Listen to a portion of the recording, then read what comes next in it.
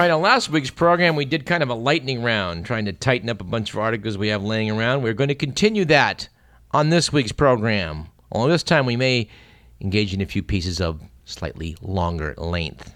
Speaking of longer length, let's talk about the fact that Chinese censors are still trying to stop people from mocking the new headquarters of the People's Daily, which is the Communist Party's main propaganda machine.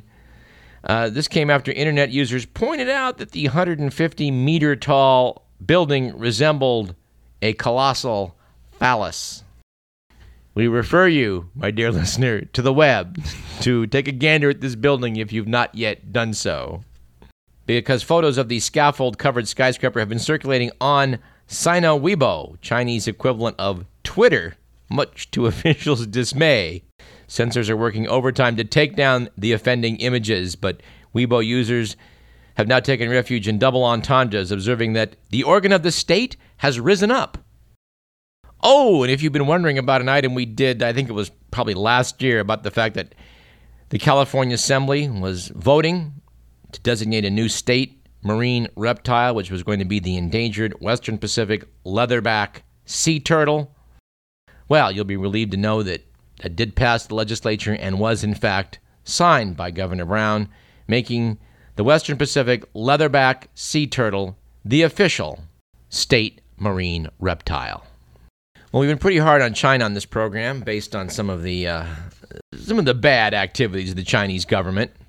In fact, let's delve into a couple of those items. Apparently, Chinese hackers have stolen the designs for many of America's most sensitive advanced weapon systems, according to a report prepared for the Pentagon by the Defense Science Board. Apparently, the compromised weapon systems include more than 24 programs critical to U.S. missile defenses. We should put that in quote, U.S. missile defenses, because, well, there really isn't any such thing. But apparently also combat aircraft and ships. Among them are designs for the advanced Patriot missile system, known as the PAC-3. You know, I should stop right here reading this because a lot of this is just fantasy. There's a lot of PR out there indicating that the Patriot missile system is really good at shooting down other missiles, but this is not, in fact, supported by actual test results. So you have to ask how much difference this is really going to make in the end. But to continue, the designs for the F-35 Joint Strike Fighter program, which is a $1.4 trillion weapon system, in fact, the most expensive weapon system ever built, has also been compromised. Here's my favorite. The Pentagon spokesman, George Little, was quoted as saying that the department had known about the breaches for a while and had taken steps to strengthen the military's cybersecurity. Yes, and apparently they've gone out to the horse barns to close the door after news that some of the horses had escaped. This isn't just in America. Apparently the Chinese are working down under. Chinese hackers stole the blueprints of Australia's new spy agency headquarters, giving them knowledge of the building's security and communication system. This is from a piece earlier this month. The Australian media reported that Prime Minister Julia Gillard has denied the report, but after being briefed by the spy agency's director, opposition lawmaker George Brandis confirmed that a breach has in fact occurred. Supposedly it happened years ago, and the agency has already changed the plans for the $600 million building in Canberra, which is almost complete. We're not sure what they mean by changing the plans. I don't know. Maybe they've confused the Chinese by switching the locations of the handicapped bathrooms. I don't know. All right, here's an item from the Stupid File. Item off of Reuters, Dateline Vienna. Let me just quote from it. Legalizing drugs was no, quote, silver bullet, unquote, that would make organized crime disappear, President Barack Obama's drug policy chief said last Wednesday, as Latin American countries explore relaxing penalties for the personal use of narcotics. Gil Kerlikowske, a former police chief, told an international meeting in Vienna that arresting more users and building more prisons to put them in was also not the answer to the drug problem in the United States. Adding, instead, this year's U.S. National Drug Control Strategy presented a third way, rooted in a science-based approach to drug addiction as a disease of the brain that can be prevented, treated, and from which people can now recover. Kerlikowske said he has banished the phrase war on drugs after taking office 4 years ago, And the U.S. federal government has now spent more on drug prevention and treatment than domestic law enforcement, which causes me to pause a minute and go, wait a minute. We've spent more money on drug prevention and treatment, which I'm not sure what that means exactly, than domestic law enforcement? Sounds to me like the war on drugs has taken over law enforcement. Peace notes that countries in Latin America, which is the world's top producer of cocaine and marijuana, have begun openly to challenge the 40-year-old orthodoxy of a U.S.-led, quote, war on drugs, unquote, that sought to stamp out the cultivation and distribution of drugs. Frustrated by ceaseless bloodshed and a perception that the U.S. has not done enough to curb its own consumption, many leaders in the region have debated the possibility of legalizing drugs. In Mexico, more than 70,000 people have been killed in drug-related violence since former President Felipe Calderón launched a military-led campaign against drug gangs in 2006. By comparison, we lost, 53,000 in Vietnam over 7 years? Mexico, a substantially smaller country, has had 70,000 people killed thanks to the so-called war on drugs. Wow. All right, if that's from the stupid file, this is from the even stupider file. Mr. Millen, you have some appropriate music?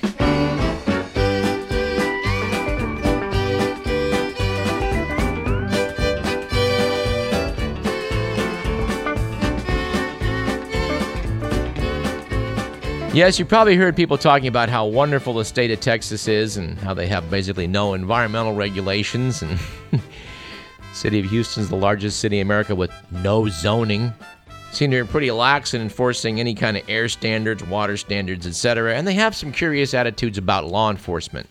Well, in this rather amazing item from earlier this month, it turns out that, well, let me just read the headline. Texas prostitutes jilted killer acquitted. Was trying to, quote, retrieve stolen property, unquote, says jury. Ezekiel Gilbert, age 30, was facing a life in jail for the 2009 death of Lenora Frago, 23, near his San Antonio home. He got off even though he shot her with an AK-47. A Texas jury said his actions were justified under state law. Yes, apparently Mr. Gilbert went to Craigslist to order himself up an escort.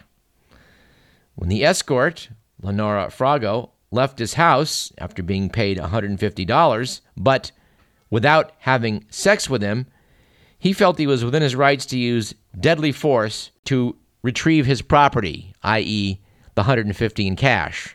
Now, I don't know about you, but if somebody says, something happened, got some product, and people ask, did you get your money back? They're usually not asking, did you take an AK-47 and go spray the store with bullets? Because apparently in this case, Mr. Gilbert went out to the victim's car and shot it up. Frago was struck in the neck and left paralyzed and brain damaged. She was hooked up to a respirator for several months until her family pulled the plug back in July of 2010. A Bexar County, Texas court jury on June 7th took just 11 hours to acquit Gilbert, saying his actions were justified because he was simply trying to retrieve stolen property. And of course, if you live in Texas, state residents there are permitted, quote, to use deadly force to recover property during a nighttime theft, unquote. Here's the part I like best. Gilbert's defense attorneys argued he didn't intend to kill Frago and only wanted to blow out the car tires and get back his cash. The lawyers also argued the shooting was justified because he thought sex was included as part of the fee. Of course, Gilbert appears to have been properly coached by his legal team. He made a statement that, I've been in a mental prison for the past 4 years of my life. Well, in my opinion, that beats the hell out of a real prison. He said, I have nightmares. If I see guns on TV where people are getting killed, I change the channel. I don't know. Next time you hear somebody talking about how wonderful it is in Texas and how, people are moving there because it's such a great place, tell them this story. And speaking of lawyers, how about this item from the LA Times by Mara Dolan? Let me just quote from it. Michael Lieberman decided to enroll at Southwestern Law School after reading that 97% of its graduates were employed within 9 months. He graduated in 2009 and passed the bar on his first try, but could not find a job as a lawyer. He worked for a while as a software tester, then a technical writer, and now serves as a field representative for an elected official. Lieberman is one of dozens of law school graduates across the country who have joined class action lawsuits alleging that law schools lured them in with misleading reports of their graduates' success. Instead of working in the law, some of the graduates were toiling at hourly jobs in department stores and restaurants and struggling to pay back the more than $100,000 in loans used to finance their education. Although Lieberman believes his degree may still be a useful tool, he and other graduates said the suit was intended to combat systemic ongoing fraud prevalent in the legal education industry. Well, it seems like a dream come true, doesn't it? The law schools of America, which are churning out thousands of people every year whose job it is to go out and sue people, are now getting sued themselves. Article notes that a total of 18 law schools around the country have been sued, and courts in other states have dismissed at least 5 of those suits. But here in California, judges have permitted 3 of the suits to proceed. The piece also quotes J.R. Parker, lead lawyer in 4 of the California cases, who said that graduate jobs included literally folding shirts in Macy's. My God, that's awful. I mean, they go to Macy's and they're folding shirts instead of suing the company for slip and fall accidents? Parker said he found it galling that the schools gathered data that showed graduates were ending in non-legal jobs, but omitted that information from what they disclosed to the public. Why, it's an outrage. Imagine being a lawyer and having to actually do something meaningful like fold a shirt. I know you lawyers who listen put up with this. Because you tell me bemusedly that you just sort of have to tolerate these rants. But you know I'm right. Of course, I do want to add the opinion that I'm right about my vicious opinion of the legal profession in this country is a view that does not necessarily represent those of KDVS, our sponsors, or the University of California. But you know, I got sidetracked a minute ago. I got talking about what the Chinese hackers have been up to, and I forgot to mitigate our discussion of what the Chinese have been up to. Well, I guess partly mitigate. Here's the story. Apparently, a Chinese teen who vandalized the ancient temple of Luxor in Egypt is being excoriated back home in China as an example of a disrespectful youth generation. Ding Jinhua, age 15, unwisely scribbled, "Ding Jinhua visited here" on a temple wall during an Egyptian vacation with his parents, and a photo of the graffiti made the Chinese national news. Said the Shanghai Daily, "This instance shows our families and schools have failed to deliver to the children something that should be expected of any education, moral principles and civic virtues." We do have to take our hat off to the Chinese authorities for pillaring this chump, because I have a feeling that if this happened here in America, he'd be hailed as a graffiti artist of great repute. And of course, that's another one of those opinions that doesn't necessarily represent anyone else besides myself. All right, let's end our lightning round with this item. Apparently, a California woman, desperate to quit cigarettes, slapped a police officer in the hope she would be sent to a smoke-free prison. Police said that Etta Lopez, age 31, waited outside a Sacramento jail, yes, right here in Sacramento, and struck the first cop she saw. Said Deputy Matt Campoy, "She stepped into me and slapped me in the face. She told us that she needed to quit smoking, and she got her wish. She was sentenced to 63 days in prison for battery of a police officer." And no, we don't have any follow-up on how her battle with cigarettes is going. Now, somebody else we've been hard on this program has been the California Department of Fish and Wildlife.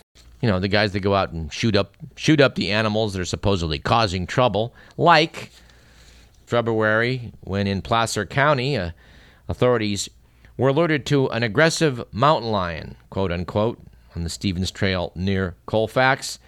The Fish and Wildlife Department sent out a warden who reportedly, fearing for his life, called 911 and, quote, noticed he was being followed by a mountain lion. That's coming from Mark Michelizzi, spokesman for the California Department of Fish and Wildlife, noting that the behavior was consistent with a mountain lion that is stalking its prey. So naturally, they shot it dead. Michelizzi said a necropsy will be performed to help officers learn more about the health of the animal and what might have triggered the behavior. I'm not sure a necropsy is going to help with that. They may need a psychic. Anyway, let's just say at this point we're skeptical about statements being made by the department, especially with another piece, June 1st. Article in the Sacramento will be by Bill Lindelof. Notes that a shelter dog that's part wolf may have to go to a sanctuary. Yes, apparently they had a gentle big dog at the Sacramento City Animal Shelter that experts said may have a bit of wolf in him. They had him evaluated by a wolf organization called Never Cry Wolf, and notes that he's low on the spectrum with less than 25% wolf genes, presumably. This unfortunate animal was found wandering the streets around 58th Street and 21st Avenue near Tahoe Park. Piece notes that numerous breeders for dog-wolf hybrids can be found online, but it's illegal to possess a first-generation dog and wolf hybrid without a permit, according to the State Department of Fish and Wildlife. And, permits are not granted to own such animals. Oh, not as pets, but there are issued for other uses, such as educational purposes, whatever the hell that means. Well, we hope this has a happy ending. They're talking about shipping this part wolf off to a sanctuary where troubled youth are helped at this ranch by caring for and connecting with wolves and wolf dogs. All right, let's close this piece by talking about getting nudged in the right direction. Interesting cover story in the June 22nd edition of New Scientist magazine. Worth quoting from a bit. Piece by Graham Lawton notes that a mass experiment is currently underway to change your behavior for the better.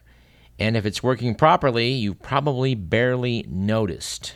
Piece starts out by asking if you heard the one about the flies in the toilet that took off, flew around the world, and started a revolution. Back in 1995, it notes the authorities at Schiphol Airport in Amsterdam were looking to cut costs. One of the most expensive jobs was to keep the floor of the men's toilet clean. The obvious solution would have been post signs politely reminding men not to pee on the floor. But economist Ayad Kaiboom had an idea. Etch a picture of a fly into each urinal. When they tried it, the cleaning bill reportedly fell 80%. Amsterdam's urinal flies have since become the most celebrated example of a nudge, a strategy for changing human behavior on the basis of a scientific understanding of what real people are like. In this case, the fact that men pee straighter if they have something to aim at. Governments around the world are increasingly employing nudges to encourage citizens to lead healthier, more respectable lives. And to understand this nudge revolution, they note you have to go back to the 1980s, to the heyday of a branch of economics known as the Chicago School, after the University of Chicago Economics Department, where it started. You may have heard about the Chicago School, as exemplified by Nobel laureate Milton Friedman. Its fundamental principle was rational choice theory. In other words, when people make choices, they exercise near perfect rationality. They logically weigh up incentives such as prices, taxes, and penalties in order to maximize their own economic interests. Rational choice theory was hugely influential, picking up Nobel Prizes and providing the intellectual foundations for neoliberalism. But there was a problem, as you might imagine. It was deeply flawed. The piece asks one to imagine you're given $100 and told that you can keep it as long as you give some of it to a stranger. The stranger knows the deal and can reject your offer, in which case you both get nothing. Now, rational choice theory predicts that strangers will accept whatever you offer. Even a small gain is better than none. In reality, however, people make surprisingly large offers, and strangers often reject ones that do not appear fair. Why? Because real humans are not coldly rational. Although we are motivated by money, we're also motivated by other things like social norms and the concept of fairness. And we don't like to appear greedy even to strangers. We would rather punish an offer we don't like than accept it. Now, the piece notes that insights like this, which is kind of from the duh file, have led to a new way of thinking called behavioral economics. This science of choice documented the many real ways people deviate, often wildly, from rationality, which I think shouldn't really surprise anybody, should it? But one of its more important insights is the idea that we have two systems of thought. System 1, fast, automatic, and emotional. System 2, slow, effortful, and logical. You know any people that tend to rely more on System 1 than System 2? Piece notes that the fast-thinking system has been likened to our inner Homer Simpson, whereas the slow, methodical System 2 an inner Mr. Spock. System 1 doesn't stop to think, it just does. It reacts on the fly. It jumps to conclusions. System 2 is the opposite. It's a thinker, not a doer. It's what we use to solve complex tasks that require attention and reasoning. The article notes that when it comes to decision-making, System 2 generally produces better outcomes. But adds that attention, concentration, and reasoning are finite resources, so most everyday mental tasks are left to System 1, leaving us wide open to errors. The piece asks all of us to answer this question as quickly as possible. Okay, ready for this? Okay, fish and chips cost $2.90. The fish cost $2 more than the chips. How much do the chips cost? Quick, quick, quick. Using System 1, we generally instantly shout out an answer which feels right. 90 cents. If you deliberate, though, you arrive at the correct answer, which is 45 cents. Anyway, you don't have time to go over the piece in great detail, but it does note the main tool of nudging is choice architecture, or the way in which options are presented to you. The example they use is supermarkets, which know how to stack up items to get you to buy what it is they want you to buy. But the governments are realizing that if you can nudge people to get them to do what they should do, this is better than enacting laws, punishing them, etc. And since governments are using these techniques to achieve some good ends, nudging is spread like wildfire across the globe. Just to cite one example from the article about the power of nudging and how you can use choice architecture to influence people. They note that some countries automatically register citizens as organ donors. It's easy to opt out, but most people don't get around to it. So obviously, if you're automatically registered but get to opt out, you're going to have a greater success than if people are asked to sign up to be an organ donor like we do here in California. All right, that about does it for today's program, which was produced by Edward McMillan. We'd like to wish everybody a happy 4th of July. And remind all of you that alcohol and gasoline do not mix. Of course, that once prompted Dean Martin to say, well, actually they do, but it tastes terrible. But seriously, if you're going to go out and enjoy yourself today, make sure you have a designated driver and just be safe, okay? I'm Douglas Everett. This is Radio Parallax. See you next week at the same time.